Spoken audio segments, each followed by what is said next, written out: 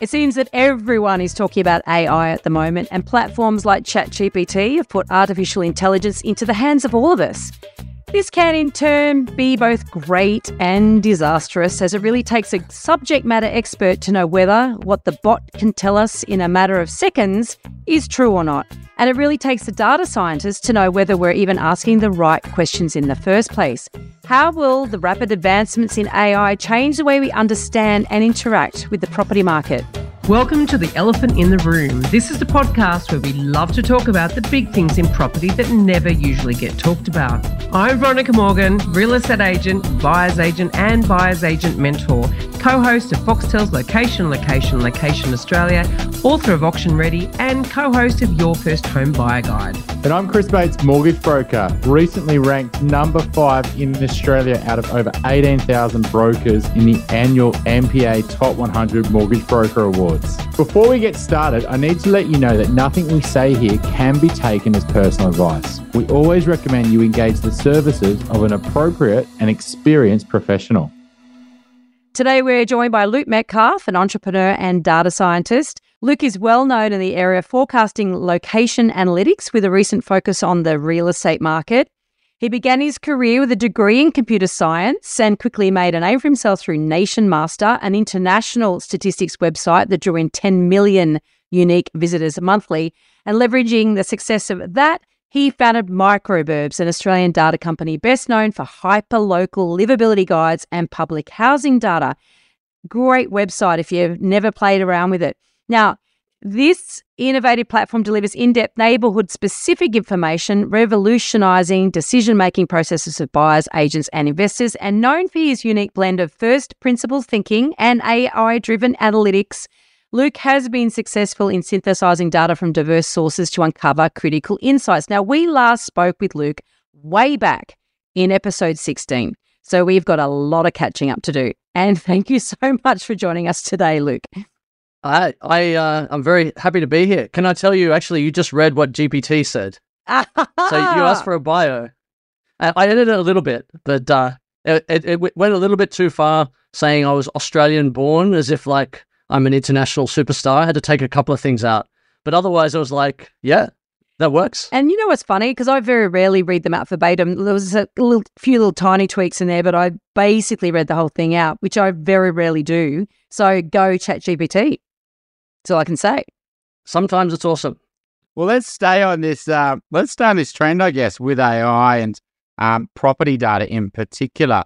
How do you think? I mean, back in episode 16, that was a long time ago, Veronica. That's over 5 years ago. And you know, I remember somebody on your website, even many years before that. I think I was just blown away with how you were looking at things.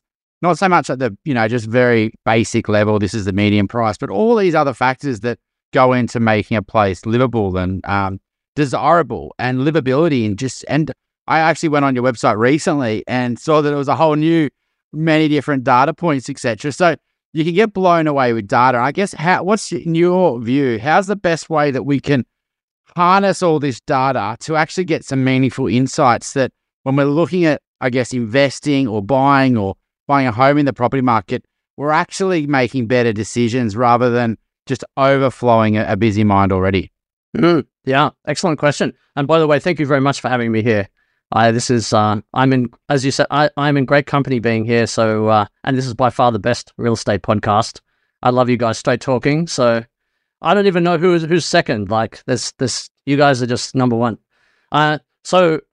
Great question. So I guess back in, it was about 2016, 5 years ago, then AI was quite different to today. So I think it's worth just talking about how it's progressed. So back in the day, it was a bit more like maths as you would recognize it. So it was more like closer to, most things were like just get a formula. It might be a complex formula and hard to read, but it was like boiling it down. So if you imagine like, to oversimplify, you might say that the base price for a suburb is 600 grand and then it's 200 grand per bedroom or something like that, right? It would never be that simple, but that's just to illustrate how a simple valuation model might work, yeah? So back in the day, it would take in lots of different factors, and I've always been about getting a very large number of features, that what they're called, like columns, data points, to give the AI as much context as possible. But what we've seen since last time is that AI takes in way more information and can understand it in a much more subtle way, in a much more nuanced way, more of a vibe. So you can go into ChatGPT and ask it a question that is like not strictly how a literal person would answer it. It can get the vibe of what you're saying and answer it. So ChatGPT and all of these large language models, there's heaps of them. Obviously, ChatGPT gets all the attention. But what they're doing is just trying to predict the next word over and over again. So it's this incredible. So in the same way that you have an AVM, CoreLogic, and us to a lesser degree, we come up with, we're trying to predict the price if it sells. They're just trying to work out what the next word is. Now, of course, it's a bit more complex in a sense because there's so many words to choose from. And so it's got all behind the scenes. In one way of thinking of it is it just has a whole lot of percentage chances of each word coming up.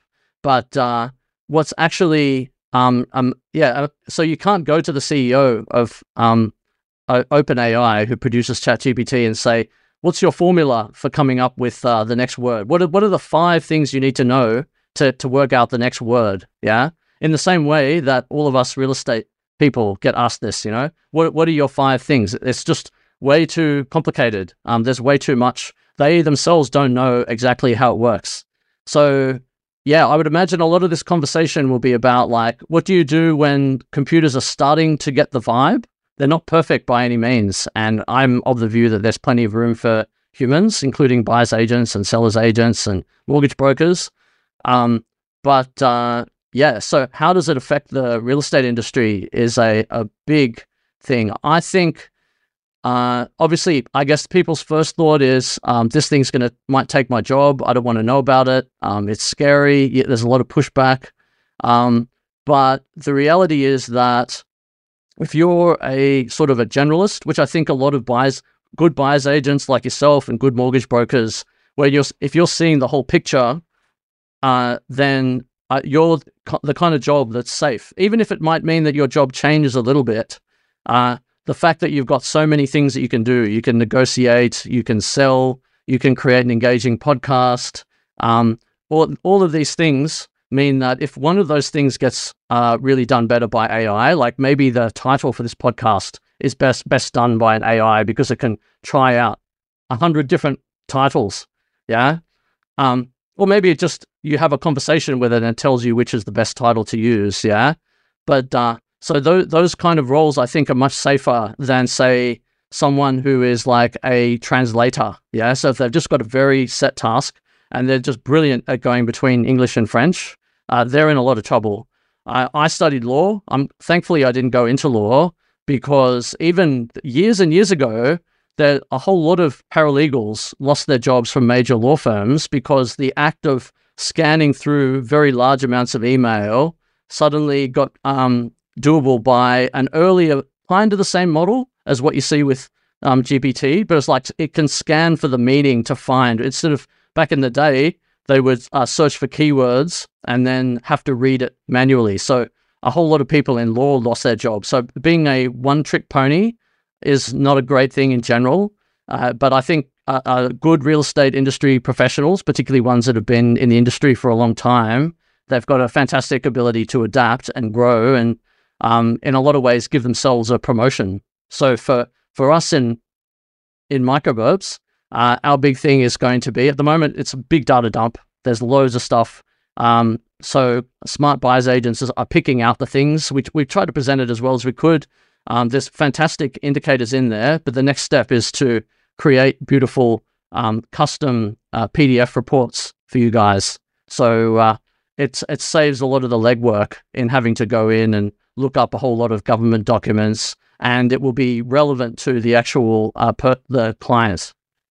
So, and my vision personally, and I'm putting my money down on this, so I've invested. I'm not building a chatbot to replace anybody. My big thing is it's going to be much more a helper that will be able to do a lot of the legwork. Another thought I had was that obviously all real estate industry professionals, their customers tend to not want to pay them per hour. Yeah. So that leads to a problem that you negotiate a fixed price. Maybe it's a percentage, 20 grand or whatever, and you can't just keep on serving them forever. And real estate is a very stressful business. So for the buyer and seller, so I can imagine that there will be something like a chatbot talking to them at 3 a.m. when they can't sleep, and that context will come back to you, so that and all these little questions that you don't want to deal. Like obviously, at some point, they have to actually make a decision and buy the property. So yeah, the reports that we're building are also very much about give people the confidence, give them the information they need to get them to that next step. So you're suggesting, because I mean, I haven't actually checked out the most recent iteration of Microburbs, I confess. The old version, we had the sort of 10 metrics that your computer had found for you in terms of the important factors in a location, correct? I love the hipster score, for example. And I remember back in episode 16, a few things really stood out in my mind. I remember the revelation that Tranquil, so the tranquility score, was inversely related to capital growth. I thought that was really interesting because everyone just thinks quiet location. We're not talking main roads are good for capital growth. What we're talking about is areas without lots of amenity, right? But also, so, you set me off because back then, this 5 years ago, and I was in this quest to try to work out the secret to long-term capital growth, which at that time, nobody was willing to commit to say, I can say that these things will point to anything working for more than 2 years. Before you say anything, I would add, so I've since learned that beautiful natural settings can have very large capital growth. So there's a whole lot of nuance to all of these things, right? Which is precisely where I'm going with this question, because what I want to know is what's changed. What have you learned since? And the other thing, that just a bit of a confession here, that while I was in this process trying to work all this stuff out, and I was doing all my research and learning from people like you, and you said zoning's the number one impact on capital growth. And I was like, right, that's it. We've got to go out there and look for all the areas where there's zoning. It's like me and everybody else. It's like, I was so far behind and it's like, yeah, I mean, you didn't actually need AI to work that out in reality. I was thinking, that's just brilliant. But the simple fact is that what I've since learned is China hotspot is just a mug's game. If you're going to invest in property, you got one shot at it. You trying to gamble and pick the next place is really fallacy, because there's other ways to bet your money safer, right? Or to invest your money safer. So leading to that question, which you've just alluded to, is you're going to give us lots of answers. What have you learned? What has AI been able to change your opinions in that intervening time? Like, what have you learnt was necessarily ill-formed or potentially still ill-formed, if with the accelerations and progressions in this area? Yeah, so a big thing is when you get more longitudinal data. So I have data going back way further. So a big problem with real estate is, like other markets, like the stock market, it has phases. So if you base your decisions on a short period, so for example, during COVID, you might say that regional Australia is awesome. The models have found that the late 90s are a particularly unusual time. So there's this fun graph I have, which is correlation of postcode to capital growth. And it's like this sine wave, yeah? So it's like if you picked a particular period, like 4 to 6 years, and you'd think that you would know. And very often the model will just go for postcode. It'll just, like, if you feed it everything, it'll say, oh yeah, it's just this area here. But then that might not be the case further on. So are you saying then that basically every postcode will at some point experience the same period of growth? Is that what you're saying? No, what I'm saying is that the correlation to postcode and capital growth. So I should mention, by the way, when I'm talking about capital growth, it's always relative to the national average. Yeah. So I'm not a macro guy. So I don't have a view on, like, I don't know what's going to happen in the war in Ukraine or the Chinese shadow banking market. So my focus is very much on how does it compare to the rest of the country. So the relativity of it. I love it. Yeah. Okay. So look, I mean, I guess if we think fast forward, right, like AI is meant to know you better, right? Like it's meant to know what you like, what your preferences are, what is, it's kind of almost predictive of what you want in the future, right? I think that's like the more that AI knows about you, the more she'll be able to read of what's the best next thing for you, right? I mean, is that sort of the direction we're going in as a human? So like they basically saying the next thing you need to do is drink water or eat this food. Like it starts to almost like to predict your life. What's the next best move? Do you see that it could also become that knowledgeable around what drives prices, right? And it almost could have like a property score, right? Like, so this property is a 99 out of 100 or a 72 out of 100.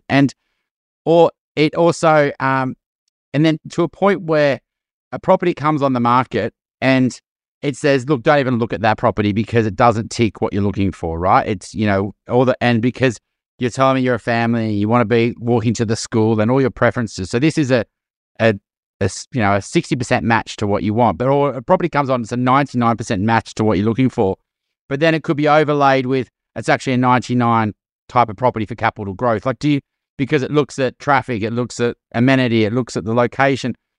Do you think we're going to go to this level where each individual's preferences are going to be like loaded in and we're almost going to be delivered properties that are like matching to what we want, and then properties are going to be matched to, capital growth drivers. So we're going to have enough data to know, actually, this property is a bit of a dud. It's traded 3 times in the last 10 years. It's always underperformed growth. It's on a rat run. It's got aspect issues.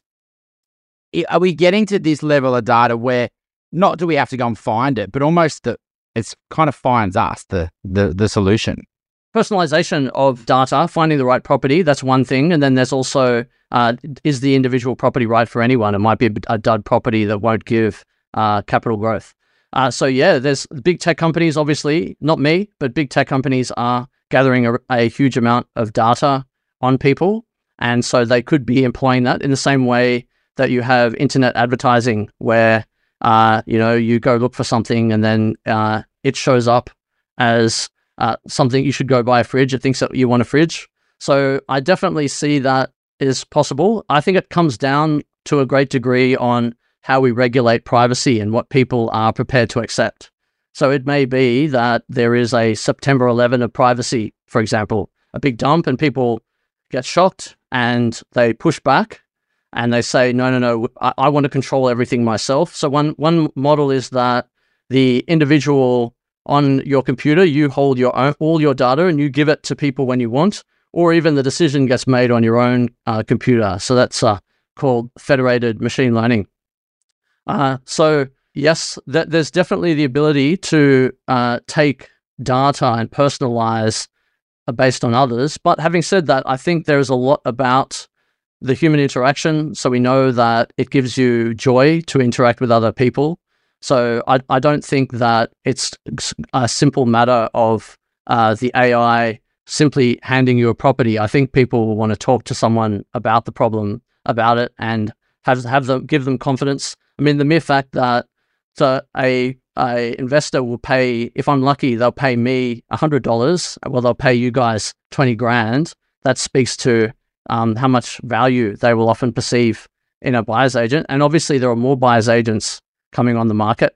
So there's more of them at the moment. You might have expected less. So, and then in terms of the property, finding a dud property, yeah, absolutely. So over time, there will be more, there's ever more data that comes on. You see different data sources coming online, both in terms of government data and what's out there in general listings and things. So that does give ever more predictive ability. But what's happening now with the generative AI revolution is increasingly there's a democratization of access to data. So instead of you have like a boffin data scientist with his tools, like me, writing code, and then you have someone who's out in the field, who's been in the industry for a very long time, who knows how people react and has seen it all. So there's the ability for you guys to directly talk to an AI in English and also being sophisticated, you'll be able to ask sophisticated questions of that. So let's get into the questions actually, because equally, yes, you're right. Someone with lots of experience can harness all of their experience and augment that, if you like, with AI. Certainly in the property space, there's a marriage of data and local smarts. So data will get you so far, but individuals make a decision on an individual property, and you can't work with aggregated data to make that decision, right? You need to bring into play other elements there. But equally, someone without that experience, someone without all of that knowledge can then, for the democratization of data, get access to data, but not actually know what to do with it or what to weight and what to actually pay attention to. And equally, the experienced person could be biased as well and not be paying attention to things they should be paying attention to. So I guess these are some of the problems, though, with this easy access to data, and then and that feeds back into knowing what questions to ask, right? So, AI, ChatGPT lies very convincingly. Yeah, so a really big question of AI is, what's your target variable? Yeah, what are you aiming for? Yeah, so if you're aiming for capital growth, that's a pretty good one. But we see other AIs that we're already in a very much an AI era. So probably people who see this podcast, it's because AI has recommended to them, whether it be this particular episode coming up on YouTube, or is it the podcast in general? There's some clip they discovered from the recommendation engine. So those models are optimized for attention. And these attention-based models, and you could have other models like advertising models that are optimized for you parting with your cash. Yeah. So it can be, I think it's really good it's not in the debate enough to ask, what are you trying to optimize for? So increasingly it becomes opaque how it's choosing. So what are your goals? I think regulators need to move to that. So like, what are you trying to predict here? However you do it, it's going to be very complicated. It's hard to write legislation for it. Yeah, absolutely. So, and a big way, so as if the actual target is something that is good for the person, whether it be yields, capital growth. I'm personally very passionate about happiness as well. So if that can become a target, then that's great. But there is a potential for it to be optimized for other things. It is also true of the real estate industry. So you can be a sales-oriented person who is optimizing for short-term revenue, dare I say.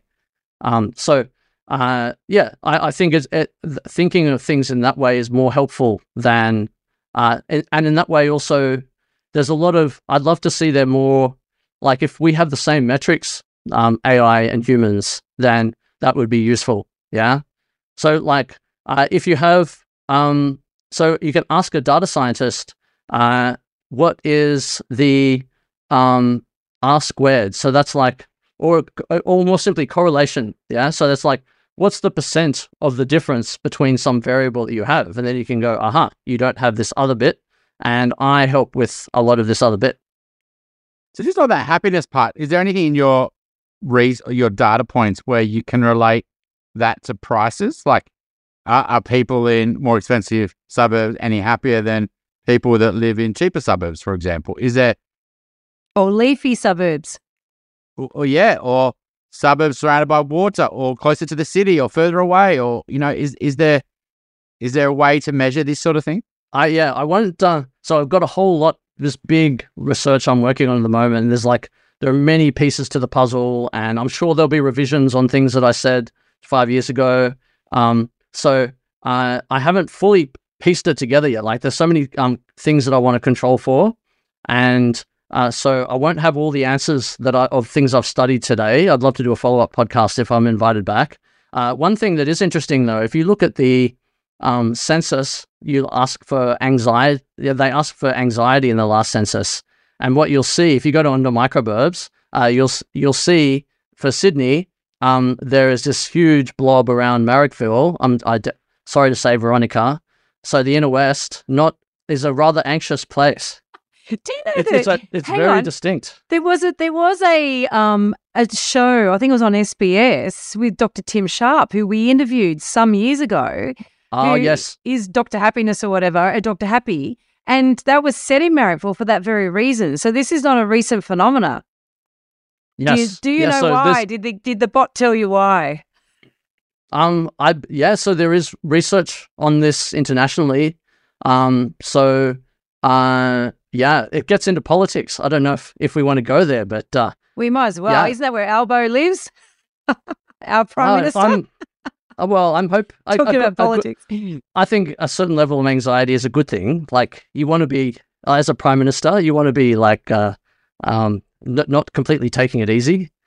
I'm on a personal mission to help more people make better property decisions.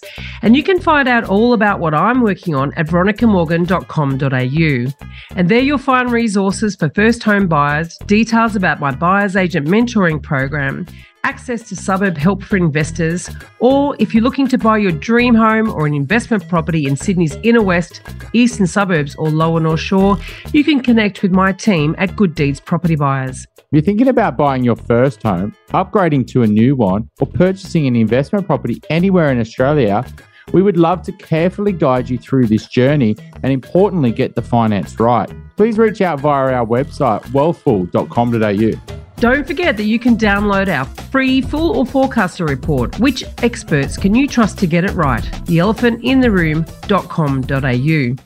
But do you reckon, look, are you able to get access to like Google Maps data, right? Like, that's amazing data. You'd know where people are driving and is there any data sources that you think that, we aren't factoring into our property decisions, that if we did get access to it, we would change our view on, how we invest or because rat runs are something that, you only really figure it out years after living somewhere, to be honest. Like, it's not even initially. You start to find, actually, this is a bit of a cut through road. I didn't actually know people took this road, So is there data that you wish you could get access to that you don't, that you think is really crucial?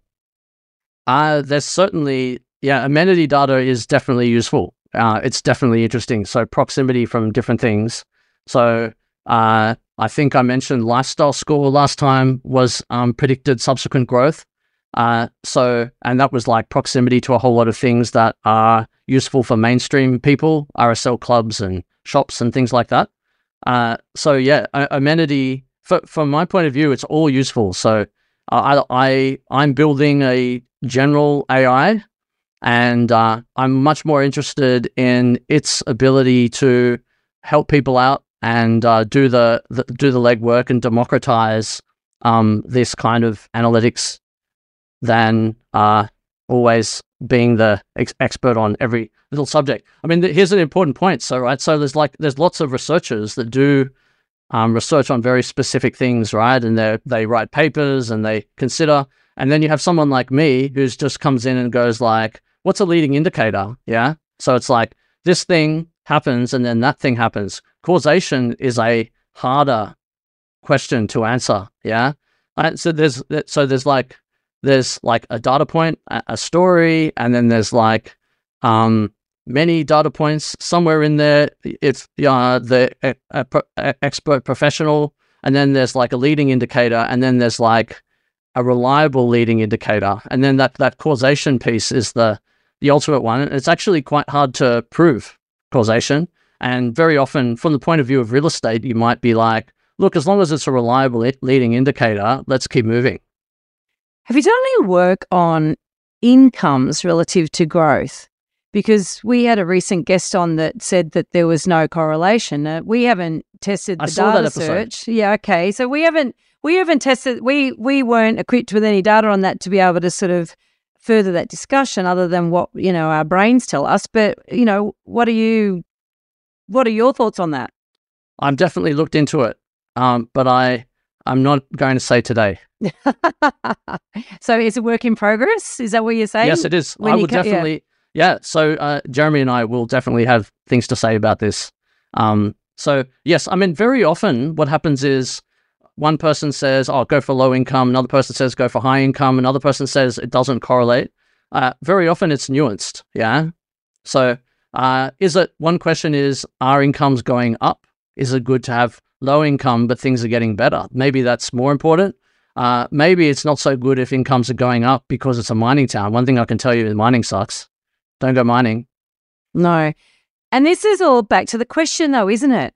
So this is about, we're always about the nuance on this program. And you're a data science, you're selling data, you're selling information. That's your product, right? Tell me if I'm wrong. Yeah. Yeah. Okay. Reports, I would say increasingly. Yeah. So, but it's information. It's, that's you're pitching that, right? Where I have an issue is with people that are pitching their particular property, magic pill or their silver bullet, and they've got their particular pitch, and they cherry pick data to support, whatever their marketing pitch is. And that's something that we do take to task on this podcast, but we're curious. We want to understand where people get their information from and why they're using it in a certain way. And you're just the information guy. So that's why we just like quizzing you. Yeah. So I reckon our next podcast, if you'll have me on again, will be awesome. We'll run through the stuff. I'll show graphs. I love that promise. God, talk about, big fat carrot. Yeah, I mean, this one, okay. for all I know, this one hits the cutting room floor. I don't know, like. No. This particular podcast, I know you're working on something, and so, this is maybe slightly preemptive. However, you've been in this game a long time. You're not a newcomer to the property space. You are a different thinker, that you're a bit contrarian in your own ways, right? So, and you're curious and you're also an expert in your field. So that's why we're talking to you, because we know this is a changing landscape. We know it's changed a lot since we last spoke to you. We know that you're working on a project. We will get you back. We want to find out more about that. But I'm really keen to know, in the intervening 5 years between then and now, what are you having to admit you got wrong? Yeah, I don't remember exactly what I said in that podcast. No, I mean, you must know the iteration of I reckon that would be great content to say, look, this is what I got right, this is what I got wrong. I based it on, so obviously the more longitudinal and the more data you have. So if it covers, I'm very much focused on cover the whole country, go back as many years as possible. So the old microburbs was one point in time. I did have some longitudinal data in the background, but now it's much more like, okay, can we rely on this? So the ideal is, what can you rely on in every market? So it's like, what's a universal? On that though, because there are some universals Australia-wide, some universals that might be, say, capital city, applicable, some that might be regional applicable, some that are suburb applicable. I mean, what is a universal, I guess? Because a lot of people think that they can apply the same metrics to every market, and you can't, because what's valued in one market is totally different to what's valued in another one. So I will build a model that predicts overall, and then I will ask where does it work and where does it not work? And then you might say, oh, okay, if it doesn't work there, that's weird. I would have expected it to. Or maybe this model applies for this market and not for that market. Luke, I was just wondering if you've, I guess looking at suburb data is great because you get this macro view of what a suburb exists right now, right? But what a suburb exists of, the people who live in a suburb, doesn't really matter per se. What matters in my mind is who's moving to the suburb right now, because property is a marginal buyer, right? It's the price of something is not what everyone in a suburb wants today. It's who's buying in that market today, what they can afford, and what's their situation, what's their income, and so that's really stuff you want to be reading, right? You want to be reading like this is what gentrification is, and this is what changes, and this is what changes prices, right? Because if the same people were earning the same amount as the same people 10 years ago, they'd have the same means, and so prices couldn't go up. And so my view is the data you really want to know is it's kind of like search data, right? Like, so REA search data, who's looking in this suburb this year versus last year? Like, what do they do? Is are their incomes higher? Are their qualifications higher? Have they got other assets, etc.? And is there any way to sort of get that real data that is the people who are transacting and how that is shifting over time? It's almost like you could look at a suburb at a whole level and say, I don't know, 30% are earning over a certain income, right? And that could go from 30 to 32%, which doesn't look like a big improvement.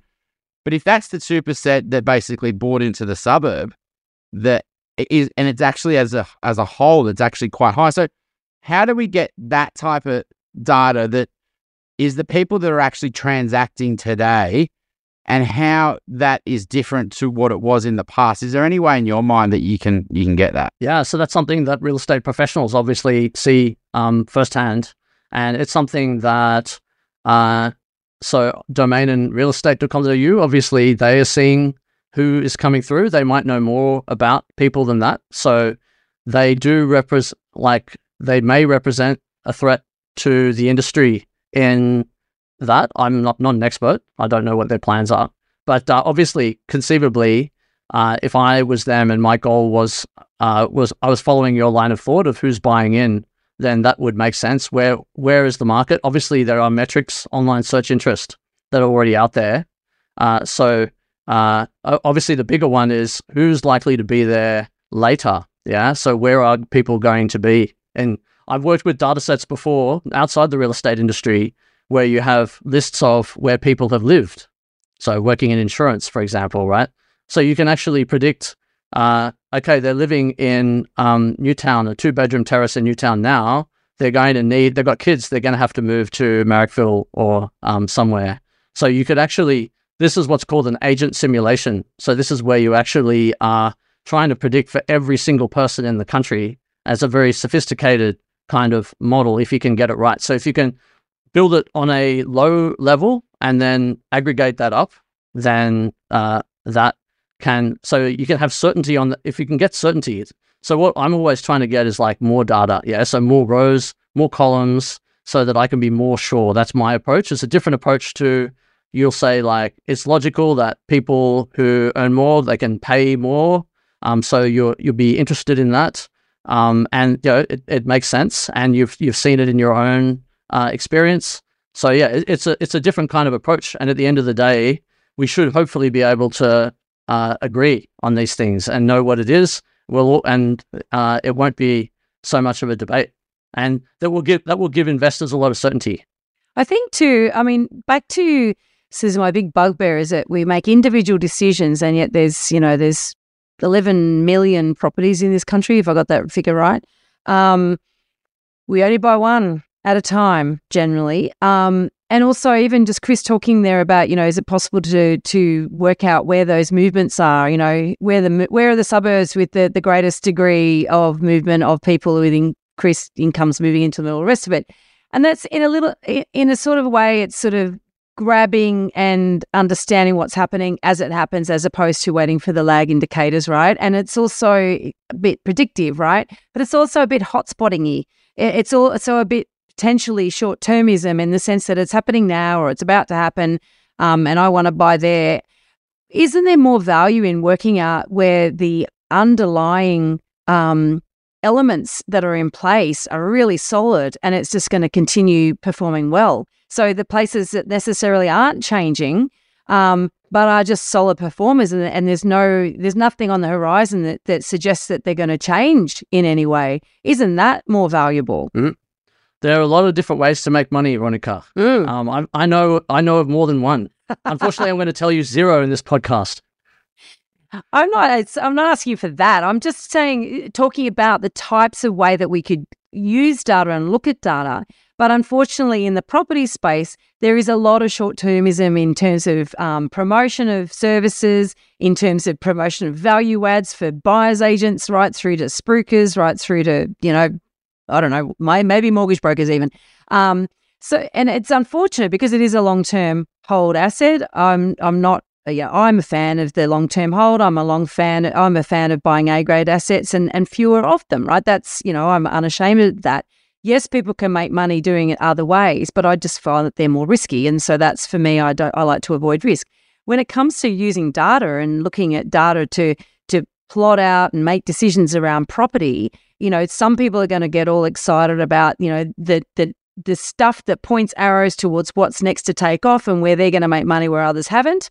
And people like me are going to look for places that are like, great, if I buy there, it's less risky and more of a safe bet than if I go out trying to work out which is the one place that's going to make me rich, right? Is there a market for the boring data? Is there, are people interested in that? Or is there much more of a market for the shiny stuff? I can tell you I'm interested in all of it. So I'm interested in make money when you buy from an individual property. I'm interested in short term, like what are the short term opportunities? Are there very long term opportunities? Should you hold on to a property the whole time? Like, yeah, I'm very I like to think I'm very rigorous about it. So I don't have any skin in the game. I'm an entrepreneur. So when I get money, I put it into my businesses. I don't even own investment property. That's why we're asking you these questions, because, you don't have skin in the game. This is why I find what your take on this really interesting. Yeah, I would love to give it next time. So, Luke, on so let's just move on to, I guess, a different way that data could be used, right? So, you mentioned zoning. So there's a company called Archie Star. So we had them to come on the podcast, actually. I don't think we've rebooked them, but it's a very interesting business. So what they can do is they can overlay suburbs and then basically do feasibility suburbs on development potential, right? Current land, what they could build on it with zoning. And then you could basically predict how a city could expand, right? And you could say, look, and then you could overlay it with sort of transport and, things like the metro and then you could basically envisage how a suburb could change. So if city's population went from 5 to 10 million, where would we fit that extra 5 million people, right? Is there sort of data along those sort of lines? Because you got a development applications and, is there some type of way of predicting how suburbs are going to shift over time based on their zoning and absolutely, you definitely can. So development applications, we have that. So we the new dwellings, we track that over time, going back many years. So yes, we're very interested in these supply indicators, population projections. We have those as well, primarily Microburst is about giving people the data so they can make their own decisions about this. Infrastructure is a tricky one from a data point of view, because it's like, when do you count it? What's the date that you put in? So it's like people are talking, someone that has the good idea, then someone prominent has the good idea, and then it is, it's discussed and people saying it's going to happen, and then someone announces it, then there's an election, and then there's a new government in. So it's actually not a simple thing to work out from an empirical point of view to work out. Because obviously at any point in that, people could act on the information. And the other problem is that infrastructure often accompanies supply. So you really have to take supply into account. And sometimes it may be that there's more supply, say, for example, a shiny new metro. It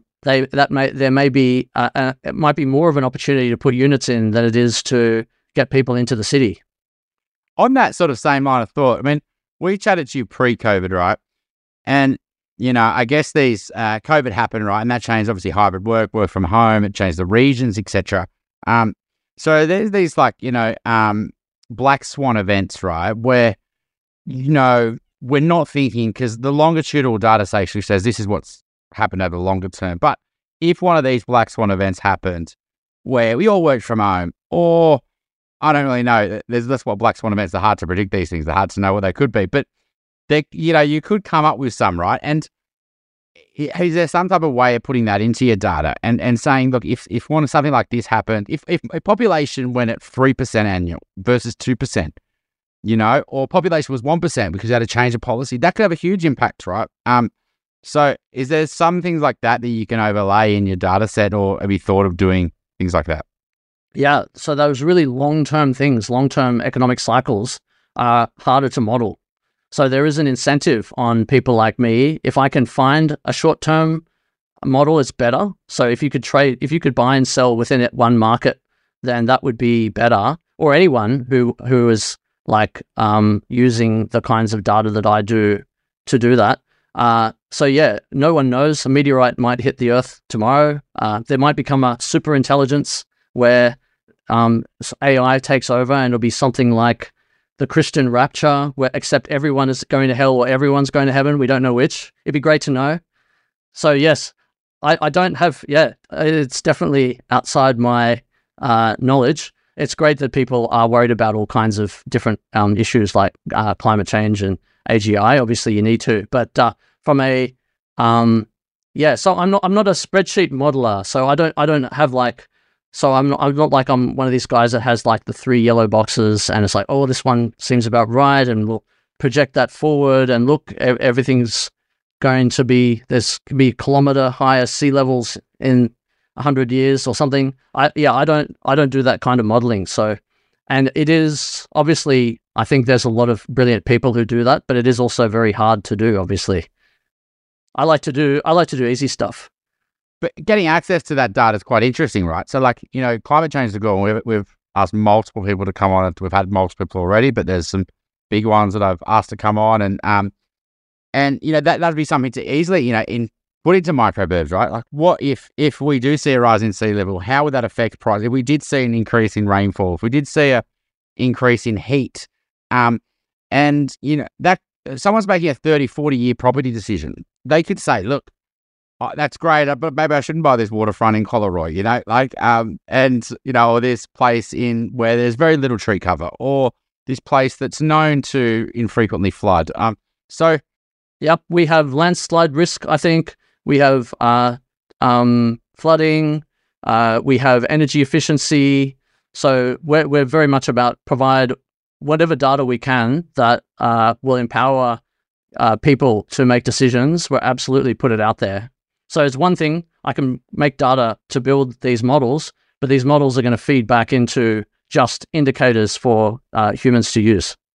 I mean, you mentioned earlier that obviously it's easier if people transact within a market, the same market conditions, right? So if it's one rising market in that time, or if it's a falling market in that time, but not if they transact in one of the market and then move into another. My observation post-COVID is that our markets seem to be increasingly volatile. Where that massive gains of 2021, massive losses in 2022, and now we're midway through 2023, and we're looking at gains again. In my 20-odd years in property, I've never seen this sort of zigzagging of market behaviour, of prices, which is the end game, right? The end result of market behaviour. Do you have anything to add to that? Have you been observing that there's been a shortening of cycles, and any sort of theories as to why that might be? COVID was a very distinct period, so that was obviously a very strange period.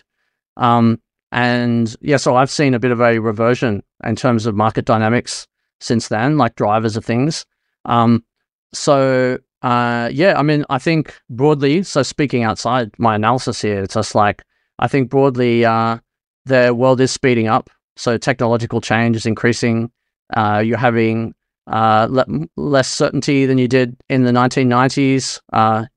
We're living in a unipolar world dominated by the United States, and now we've got geopolitical competition. We have shorter attention spans, and identity is more fluid as well, I would say. So I remember being a teenager in the 90s, you're a raver or a goth, and you would just stick to that at least for 6 months or 12 months. But it seems these days, it's just a meme and you're about invested in that. I've heard about these like Visco girls. I'm trying to get subcultures out of my 13-year-old daughter, and just say, Visco girls, they're girls that go and say, save the turtles. And that's about it. That's a subculture. Maybe there's more to it than that. That's right. Yeah. So people have a lot more, I guess people have a lot more at their fingertips now. So back in the day, you might, if you're a raver, you go get 3D World and you'll have all these dance records, and that's you have those clothes. Whereas now you got fast fashion. So I do wonder about, maybe you guys would know, like, I wonder, would there be higher turnover rate and more young investors getting cold feet? Also, they have more options internationally. So you have now much more of a global middle class, where someone earning $100,000 a year can just move not just to London, but to anywhere. And now, like, Asia is livable. You might even take a pay cut to live in Thailand, whereas in the past it would always be some expat that's earning way, way more. So I do wonder about that thing, everything speeding up. Obviously, in real estate, there's massive transaction costs, so you have to be very careful before, like, you can't do it like the stock market. No, you can't. But the problem is that people, my observation, once again, I'm curious on this, and that's why I asked you, and you've got some similar thoughts to what I've got, which is the speeding up of our world, the increase in access to information, and the reactivity of us with that sort of news cycle as well, and also the access to information, particularly through social media, and different news sources as well, or information sources. So it's a little bit of a concern because property it remains a long game because of those in and out costs and because of, the risks associated with it, et cetera, et cetera, et cetera. So it as a asset, it hasn't changed, but we as consumers of that asset are changing and we're behaving differently. And so this is just something that I guess I've got in the back of my mind. I think I have to do a PhD on this or something and go back to uni and learn how to research. Yeah, so a few things in favor of real estate as an asset class is obviously we need migrants structurally to grow the economy. We're taking in ever more. We're not building enough to house them. So you've got a demand-supply imbalance. You've got trillions of dollars of superannuation that hasn't been used for real estate yet. You've got demonstrated ability for the government to step in and provide job keepers and mortgage holidays.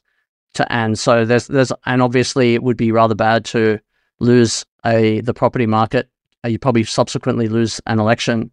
So there's definitely, and Australia is obviously a desirable place. So none of this is new original thinking here, I guess.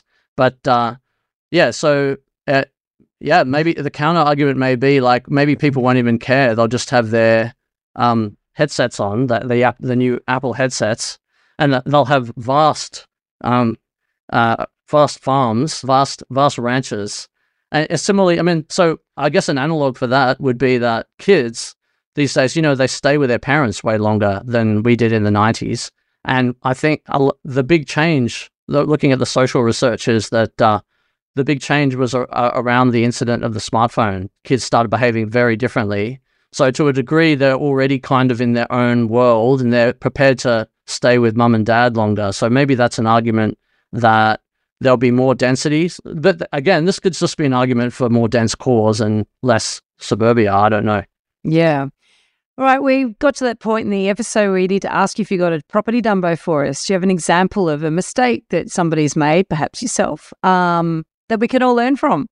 I heard this from a buyer's agent yesterday. So it's not exactly mine, but I thought it was really good. So they were saying that, so they really had these high expectations for a house with a pool and such. And it was, at the higher price for the suburb. And but they were saying, look, I won't pay that. It's not the median price. Yeah? So as if the median price was a recommended retail price for the suburb or something. Yeah, that's gold. So hanging out for that. Not understanding that that's actually the bell curve and that's the margin. That's gold. So people, be that a warning against a buyer's agent that suggests you should only pay the median. That's it. If you have a question that you'd like us to answer in an upcoming Q&A episode, you can send us a voicemail or written question via the website, theelephantintheroom.com.au, or you can email us directly at questions@theelephantintheroom.com.au. If you like what you're hearing, please share this episode with others you feel would benefit. And while you're at it, why not leave us an iTunes review? 5 stars would be great. I know that sounds a bit cringy, but we have it on good authority that every review helps make it easier for other people to find out about us and hear what our amazing guests have to say.